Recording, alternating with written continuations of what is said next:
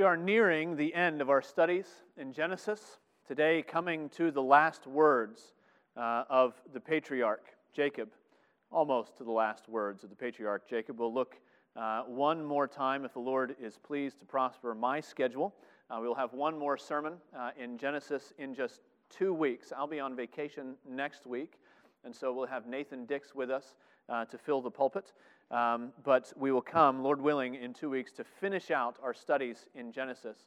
Today, looking at the second half of this Father's blessing in chapter 49.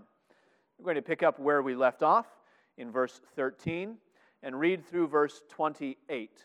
For a bit of context, we will begin again with verse 1 before we do that. So, Genesis chapter 49, verse 1, and then verses 13 through 28.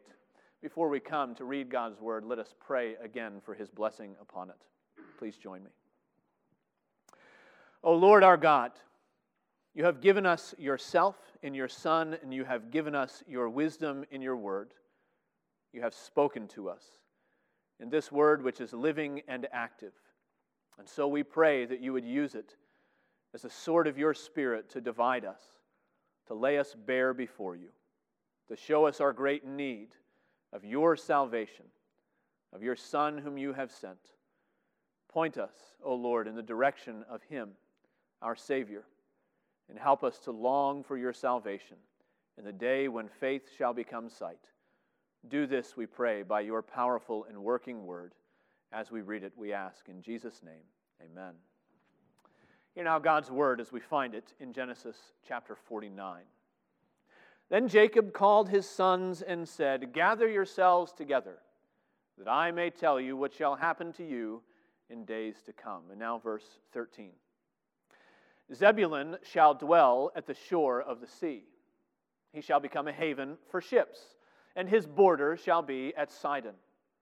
Issachar is a strong donkey, crouching between the sheepfolds.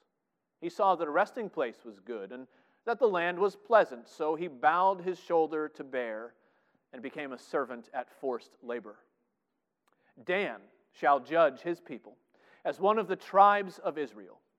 Dan shall be a serpent in the way, a viper by the path that bites the horse's heels so that the rider falls backward. I wait for your salvation, O Lord. Raiders shall raid Gad, but he shall raid at their heels. Asher's food shall be rich, and he shall yield royal delicacies. Naphtali is a doe let loose that bears beautiful fawns.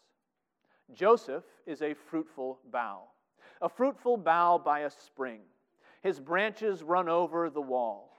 The archers bitterly attacked him, shot at him, and harassed him severely, yet his bow remained unmoved. His arms were made agile by the hands of the mighty one of Jacob. From there is the shepherd, the stone of Israel, by the God of your father who will help you, by the Almighty who will bless you with blessings of heaven above, blessings of the deep that crouches beneath, blessings of the breast and of the womb. The blessings of your father are mighty, beyond the blessings of my parents. Up to the bounties of the everlasting hills. May they be on the head of Joseph, and on the brow of him who is set apart from his brothers. Benjamin is a ravenous wolf, in the morning devouring the prey, and at evening dividing the spoil. All these are the 12 tribes of Israel. And this is what their father said to them as he blessed them, blessing each with a blessing suitable to him. Thus ends the reading of God's holy and inerrant word. May he add a blessing to its reading and to its hearing.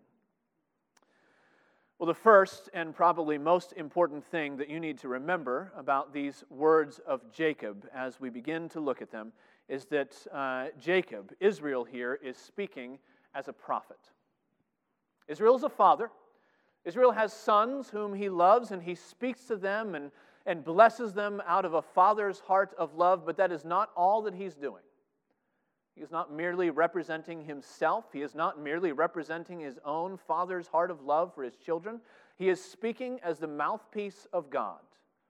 He is declaring prophecy over these sons. He's telling them that what will happen in days to come. Now that is important because some of these blessings if they were to come merely from a father, don't seem like blessings at all to us. Consider, for example, Issachar. There's all of this animal language here, all of this imagery in this chapter, and almost everybody gets something good. Think of Benjamin. He's a wolf. He's strong and ravenous. Naphtali is a doe, beautiful and free and sure-footed. And even Dan gets to be a viper, if that's a good thing. But then there's Issachar, and he's a burro, a pack mule. He is a beast of burden, spending his sweat for someone else's gain. And if Jacob were speaking from his own initiative, we would say, that's a pretty strange blessing, Jacob. Where's the encouragement from a father? Where is the affirmation for your sons? Don't exasperate your children, Jacob, we might want to quote to him. But this isn't about affirmation and encouragement. And this isn't merely from Jacob. These blessings come from the heart of a father who is much more loving than Jacob, much more gracious and much wiser than Jacob. These blessings come from the heart of the Father who always gives perfectly good gifts to his children and just what they need at just the right time. These gifts come from the Father who knows that there is something more to be desired, more to be waited for and looked upon and longed for than safe havens and bounteous food and rich abundance in the land. And we see that. In verse 18, we see what is worth waiting for and longing for more than all of these other lesser blessings. And Israel interrupts himself as he is. He's going around the room speaking to each of his 12 sons, but he stops and he takes his eyes off of them and turns them to heaven. And it's there in verse 18, I wait for your salvation, O Lord. I wait for your redemption. I wait for deliverance on high. That's what he longs for. That's what is worth waiting for. And that is the direction the Lord is moving his children with all of his blessings. Whether they seem at first to be the kinds of blessings that we would want or the kind of blessings that we don't want. They come from the wise heart of a loving Father who always gives good gifts to his children. And in this prophetic word, we need to recognize that salvation is what all of God's blessings are pointing to. When God blesses his people, it is not merely meant to increase our possessions or to give us comfort. God's blessings are meant to increase our longing for him and our desire for salvation so that we would say and be able to pray together with Israel, I wait for your salvation. Now that is something that we need to remember because that means that sometimes the blessings that we need are not the blessings that we expect. Often not the blessings that we may want. Yes, sometimes God's blessings come to his children in the form of gifts, gracious things that we are happy to have and a foretaste of what salvation is like. That's a blessing when we receive good things from the Lord and we are happy and blessed and we experience joy and return thanksgiving to the Lord. But sometimes God's blessings come in the form of warnings as well. It is a blessing for you parents to take your children aside as they're getting older and to tell them this is what life is like as an adult in the world. These are the things that you need to watch out for. These are the things that you need to be on your guard against. That is a blessing for your children when you do that. And it is a blessing for the Lord when he warns his children as well. And that's what we find here. They're all blessings. And some of these blessings come for these 12 sons in the form of gifts, and some of them come in the form of warnings. But all of them are pointing God's people to the salvation that is waiting to be revealed. We're going to look today at two of these gifts. We're going to look at two of these warnings. And then finally, we're going to look at an example of what it looks like to wait for the Lord's salvation. So if you prefer, this could be a 5-point sermon, but I'm going to put them together in 3 headings because I feel comfy that way. 2 gifts, 2 warnings, 1 example. Let's start. The first gift that we see, in no real particular order, is the gift of belonging. And here is the point at which you realize all of those genealogies that you're tempted to skip when you're going through your Through the Bible in a Year reading program, all those genealogies you're tempted to skip actually mean a whole lot. Because as you notice the details and the way that Israel is going through the room and going through his sons, there is a strange order here. He doesn't address his sons in the way that we might expect, in birth order. In fact, Zebulun and Issachar ought to be numbers 10 and 9, but they are 6 and 5. And they're in the wrong place, and they're reversed. And in the middle, it gets all wonky, and the sons are out of order. So it's not birth order. We've got the oldest first and the youngest last, but in the middle, it's a mismatch. And the other thought, some people say, well, they're ordered according to their mothers. Well, not quite. We do have all the sons of Leah first. We do have the sons of Rachel last, but in the middle are all the sons of the concubines just sort of jumbled together. And that ought to be the clue for us. The strange order that Israel is giving as he goes through his sons and he gives a blessing to them is that they are ordered by class. There are sons of the prominent first wife. There are sons at the end, almost. He saves the best for last, his favorite children of the favored wife. And in the middle, there are just the sons of the servants. That's what they were. It's Dan, and it's Gad, and it's Asher, and it's Naphtali, and they're lumped together. And you could go back to chapter 30 if you wanted to, and you could read about all the turmoil in the family. You can remember the way that Rachel had the idea first to have sons through her maidservant, Bilhah. And it was her way of getting what she thought God had withheld from her. In fact, you can read the way that she went to her husband and said, "Give me sons or I will die." And he said, "Am I in the place of God that I should give you sons?" But she knows how it works. In that time, if you were a prominent woman and you had a maidservant, you could give your maidservant as a concubine to your husband, and because the maidservant was your property, her children would be your property as well. And so that's what they did. And Bilhah was given to Jacob. And a child was conceived, and a son was born. And when that son is born, Bilhah goes back to work, and Rachel rejoices. Rachel names this son. Bilhah doesn't get to do that because she is still a servant. And she will remain a servant. And the birth of a son to her husband through concubinage, I think that's the word, doesn't set her free for even a day. And all four of these brothers, Gad and Dan and Asher and Naphtali, grew up knowing that their mothers, Bilhah and Zilpah, were but servants in the family. Now, I know that some of you come from pretty messed up families. And that could be said about a lot of us. But it is sometimes hard to wrap our mind around just how dysfunctional this sort of family would have been. It's hard to wrap our mind around the way that these brothers probably lived with a sense of inferiority all their lives long, knowing that they were really just the sons of the servants. To imagine knowing that when you were born, there was rejoicing because there were these two rival sisters who were married to the same man, and they were trying to one-up one another. That's what Dan means, by the way, the first of these sons born to the servants. His name means judge, so when we come to it, he says, "You will judge," but it's actually Rachel saying, "God has judged me, He has vindicated me. Finally, God has smiled upon me, and He has raised me above my sister Leah, who has all of these sons, and I have none." And it's one-upping one another. It's these two sisters married to the same man, and it's hard to imagine the dysfunction. You can also probably imagine the way that as Jacob went around the room pronouncing his blessings, that he would come to these four sons, and they would not have been surprised at all if he just skipped right to Joseph and Benjamin. If he just went past them. Maybe a consolation prize, maybe a little badge of something to put somewhere, but he doesn't do that. He comes to Dan. He comes to the oldest, in a sense, the representative of the sons born to the servants, and he gives them the gift of belonging. Verse 16, Dan shall judge his people as one of the tribes of Israel. You hear what he's saying there.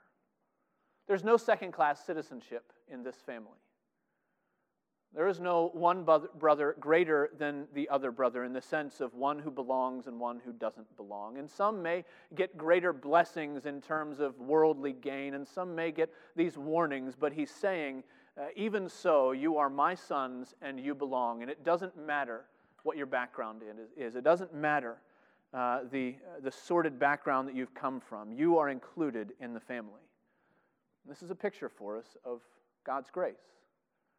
It's a picture for us of the foretaste of salvation, because Jesus came eating and drinking with sinners and with prostitutes. Jesus came to seek and to save the lost and the downtrodden. He came to speak mercy and to peace to those who the world has discarded. And well, we might say, consider your calling, brothers, sisters. Not many of you were wise according to worldly standards. Not many of you of noble birth. Not many powerful. And yet God gives the gift of belonging to His children. It's a reminder, not because of our impressiveness, not because of our pedigree, not because of our righteousness or our wisdom or our worthiness. God gives the gift of belonging, and He calls us as His own because He wants you to be captivated by His salvation. He wants you to see what a gracious gift it is. So first, there is the gift of belonging. And second, there is the gift of possession. This is really what this whole chapter is about. As Jacob is going through his sons, he is laying out what their lives will be like in the promised land. He is reminding them there is yet this place back in Canaan when finally all of God's promises are completed. And today we looked at Genesis 15 in our Sunday school time together. This promise that the people would be taken down into Egypt in a land that was not theirs, and they would serve for 400 years. And they're yet at the beginning of this, and Jacob is saying, no, there is a possession for you. Because you belong to me, because you're a part of my family, because you have inherited this covenant, you also will inherit a possession.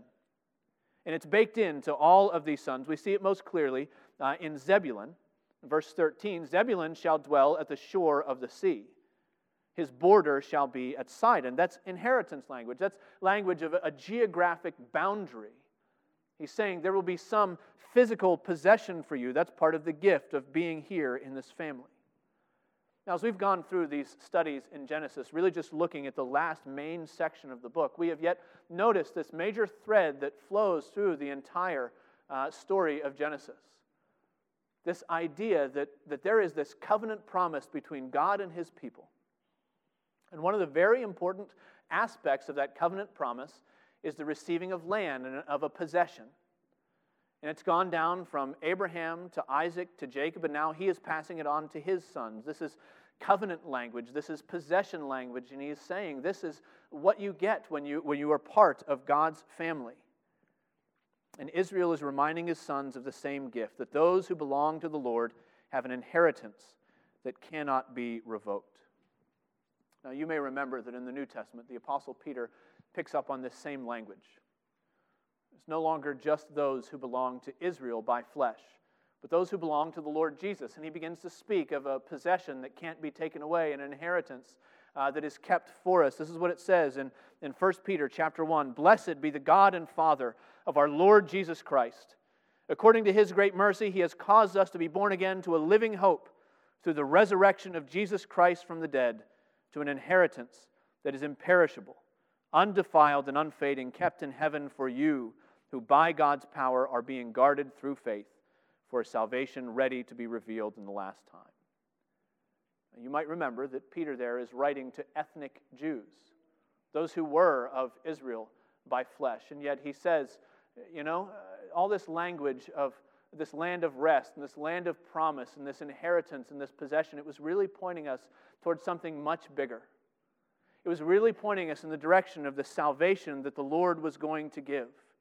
This possession that is bought by the blood sacrifice of Christ, that is secured by His bodily resurrection and given as a gift to all those who are God's children by faith. This is what all of this possession language has been pointing to. It's been a signpost so that we would look together and say, I wait for your salvation, O Lord. Interestingly, this is the first place in Scripture, verse 18, that the word salvation shows up. It doesn't show up, this particular word, anywhere before this. You may also know that this word is Yeshua, which becomes the base of you shall call His name Jesus, for He will save His people from their sins. And I don't think that Israel quite knew that connection, but we do. Looking back, we would say he was waiting for God's salvation. He was waiting for a possession and a belonging, but he was looking for a salvation that he might not have known yet, but that we see clearly in Yeshua, in Jesus, in the Savior who was to come. And all of this language, all of these gifts given to the patriarchs are meant to cause us to say the same thing that Israel was saying here. Lord, we look for your salvation. Isn't it wonderful to be a part of his family and to belong to him? And to know that because Christ has come and given of himself, he has purchased for us something and given to us something that we could never purchase or gain for ourselves. This is what these gifts are all about. They're meant to make us look and say, oh Lord, what I want and what I desire, what I long for at the core of my being is to know your salvation, to see the glory of the Savior, and to be a part of this family that he is gathering together to himself. And so we see these two gifts, the gift of belonging and the gift of possession. But then there are these warnings, these strange blessings that we don't quite know what to do with. I think there are, to keep things parallel, there are two warnings that we want to look at. You may be able to find others later. But first, there is a warning against comfort. Let's consider this prophecy to Issachar. It says in verse 14, Issachar is a strong donkey crouching between the sheepfolds. Now, you've got a footnote there in your ESV, and that's pretty helpful, because I think it points us to a better translation. Rather than sheepfolds, it's something like saddlebags. Here is this beast of burden. In fact, he's a strong donkey, not just any old donkey, but he's a strong donkey, well able to carry any load that you may put on his back, but instead, he just lays down for a little bit. Just a little bit of rest, a little bit of slumber, a little bit of holding the hands to sleep. We know the rest of that proverb, that ruin will come upon you like an armed man. This is the picture of a capable beast who is a strong and a working animal, but would rather rest than work to receive what is coming to him. The sad irony, really, is that Issachar is portrayed as one who refuses to work for himself and so ends up working for someone else. There's slavery language. I'm just going to settle in here. I'm just going to be at peace. I'm just going to let things come to me the way that they may, and I'm not in any hurry, and I'm just going to dally a little bit, and we'll see what happens, and it turns into slavery. And because he won't work for himself, he is forced to work for someone else. He bowed his shoulder to bear, became a servant at forced labor. That's what it says. Now, this prophecy for Issachar fits perfectly what we know of the half-hearted conquest of the promised land and the northern tribes especially.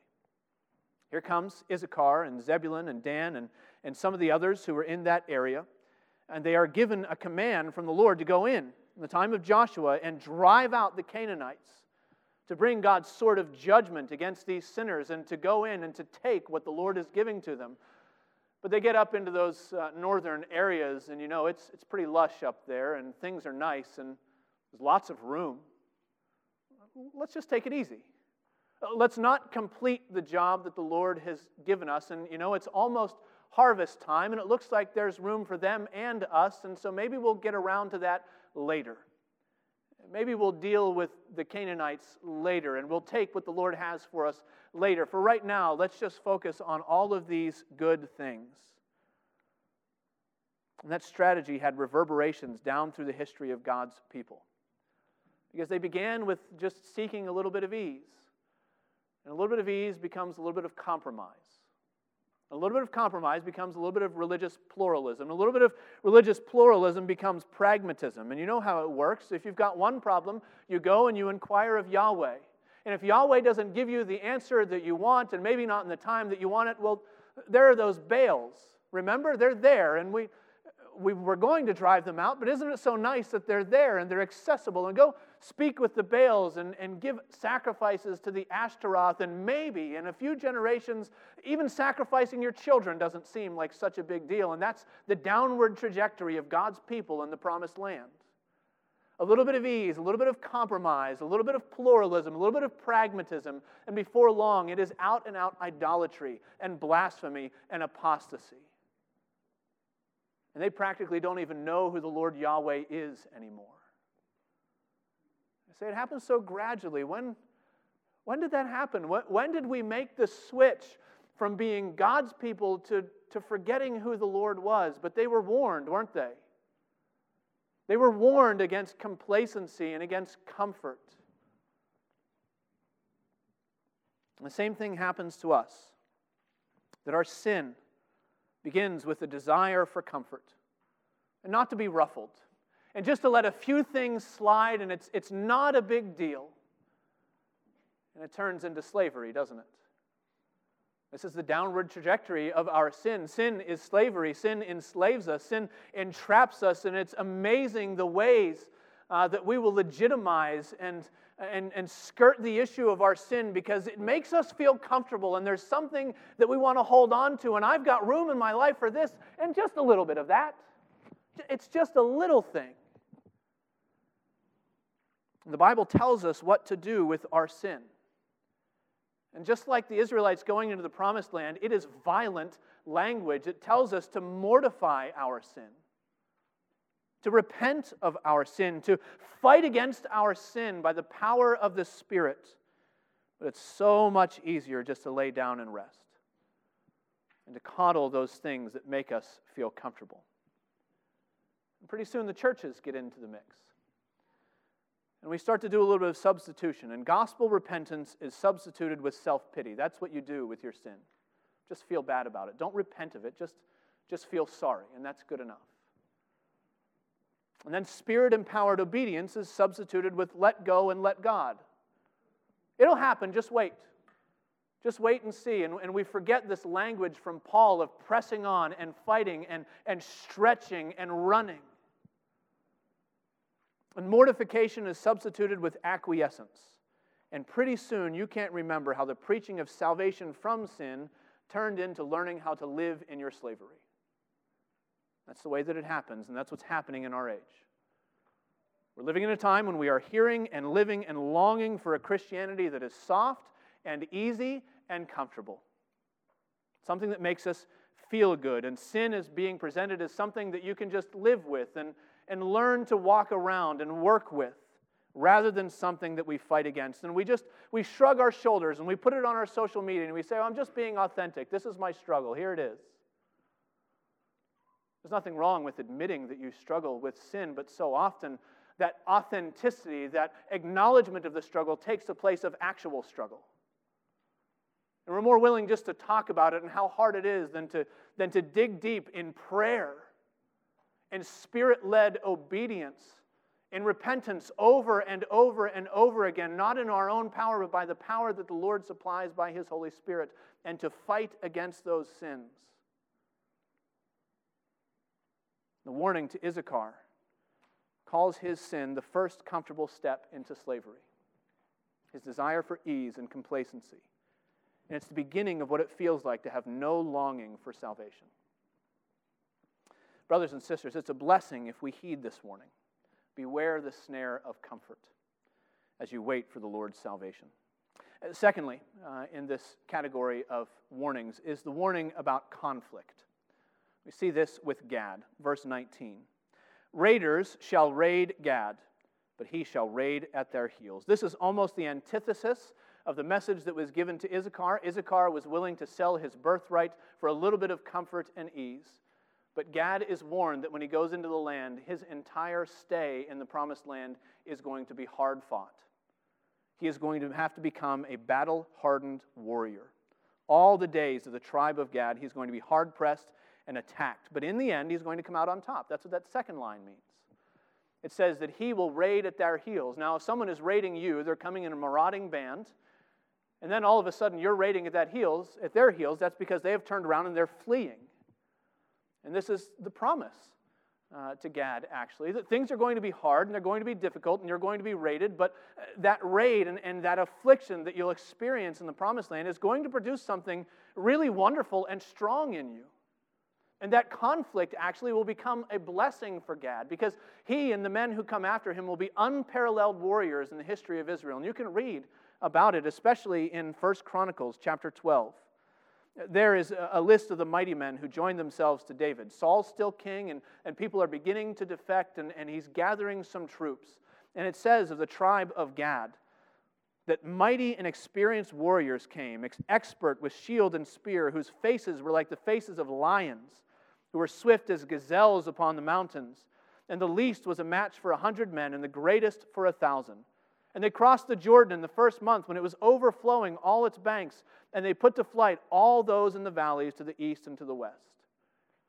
Now, in terms of Israelite language, these are the special forces. This is SEAL Team Alpha, the Gadites, and the warriors that they would produce in the land. And it was because of this conflict. What a blessing that they would be so rough and ready and warriors. And can you imagine, though, Gad as he stood by his father's bedside? Dad, are you sure that's the word that you wanted to give me? Are you sure you don't have me mixed up with Asher? Because he's getting royal delicacies and I'm getting conflict, and I'd really rather have some of what he's got. But that's not what it was. It was a warning that your time in the land is going to be full of conflict. And God's blessing for Gad was the furnace of adversity to smelt away all the dross of his complacency. But so often, this same promise to us, when we read it in other places in the Scripture, whether we're willing to admit it or not, this same promise to us becomes a stumbling block. Timothy, says Paul, everyone who desires to live a godly life in Christ Jesus will be persecuted. There will be conflict. Friends, says Jesus, if they hated me, they're going to hate you as well. They're going to put you out of the synagogues. And they're going to speak against you. And they're going to say all manner of evil thing against you falsely on account of my name. And I'm warning you now at the beginning, this is what it's going to look like. My brothers, says James, count it joy when you face trials of various kinds. And we say, actually, I'd really be quite happy to have people like me. I'd really rather that people thought I was just normal. I don't really want all this conflict in my life. I don't really want to be persecuted for the sake of the name of Christ, but that's what it looks like if we are looking to Him and if we are waiting for His salvation and if our life and our longing is desiring for Him and what He has for us. A couple weeks ago, I was at that conference that I told you about, and Al Mohler was one of the speakers. Al Mohler said something at that conference that has been ringing in my ears since he said it. He said, one of the most insidious presumptions in the church today is the idea that we can be at peace in a world that is at war with God. It's a reality that in our lives, as we wait upon the Lord's salvation, there will be conflict. And it's not a way, sometimes we take a guilt trip about this and we say, well, if I don't have enough conflict, clearly I'm not strong enough of a Christian. No, there are ebbs and flows and there are seasons and there are tides that change. But you are aware of the culture that we live in, aren't you? You are aware that if you go into the public sphere and you speak the name of Christ and you talk about sin, you will be hated and persecuted. We may not see the same things that are happening in Sudan. They will speak all manner of evil things against you falsely on account of His name. And you will face conflict, and you will be in the land, wherever you find yourself, and you will not be popular, and you will not be liked, and you will not be thought of as normal, and you'll be thought of as strange. One of those weird people who talks about sin and redemption, and you'll be called a bigot, and you will face conflict. But one of the most insidious presumptions of the church today is the idea that we can be at peace with a world that is at war with God. We may not like conflict. We may not want conflict, yet the Lord is telling us that it is worth any loss in this dying world to set your sights on things that are unseen and to wait for His salvation. That's what these warnings are aimed at, to cause us to wait for His salvation. Now, we have just about exhausted our time, and we haven't even talked about Joseph. Don't fear. We don't need to take another half hour to deal with Joseph, because you may have guessed that he's our example in this passage. And by the time we've gotten this far, all the work is done, and we can simply look at Joseph. We can realize that here is the picture of one who, by God's grace, set his eyes and his heart and the desire of his heart on the salvation of the Lord waiting to be revealed. Think about the gifts that Joseph received from God. All the way from that first dream of honor and accolade up to being established in the land, being given free rein for his family, the gift of abundance and fruitfulness that he speaks of in the text that we've read. He had wonderful gifts from the Lord. He was also a person who faced adversity and conflict and struggle and trial. You think of the brothers who were against him and who hated him. You think of the temptations that would have been so easy to receive with open, complacent arms. Think about the temptation just to stand before Pharaoh and take credit for himself. But he doesn't do that. At each turn, at every gift that he receives, at every hardship that he encounters, he turns his eyes to the Lord and what he is doing in his life. Joseph's life, I hope you've recognized it as we've gone through these studies. Joseph's life is a living exposition of verse 18. He could say, together with his father, "I wait for your salvation, O Lord." Now, how can you know that? Well, because in every situation that Joseph was put into every situation he was put, the name of the Lord is on his lips. He showed up in Egypt and he was tempted by the wife of his master, and what did he say? God is watching over me.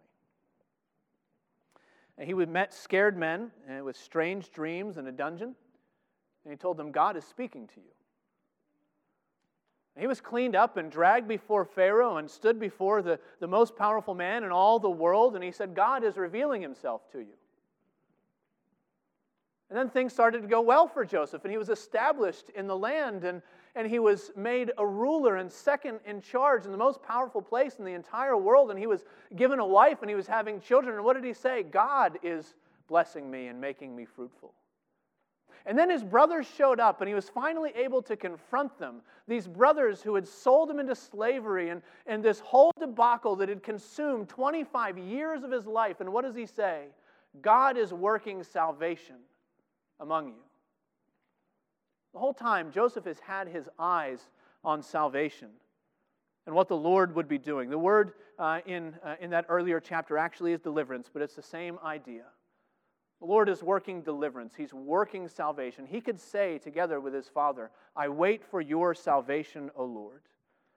He could say with the tribes of Israel, I wait for the day that my belonging will be revealed.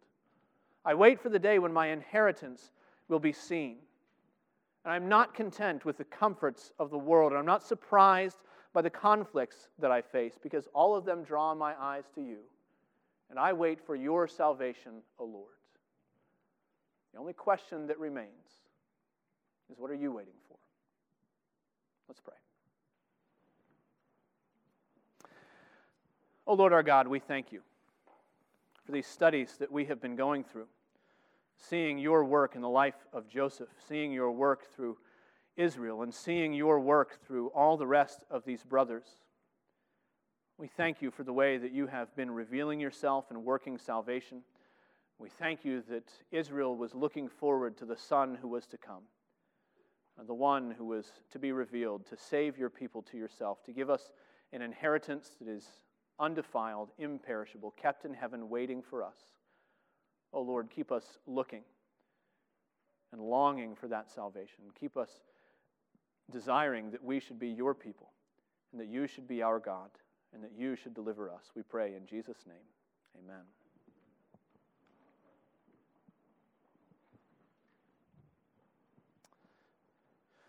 We come now to a table which proclaims the salvation of our God. This table which points back to the sacrifice which Christ has made of himself, his body and his blood given, pictured here for us in the symbols of bread and wine. But it's also a table that looks forward to the inheritance that we are waiting for, to the possession and to the belonging that we will have when Christ comes again to take his people to himself, and we will be with him, and we will experience that belonging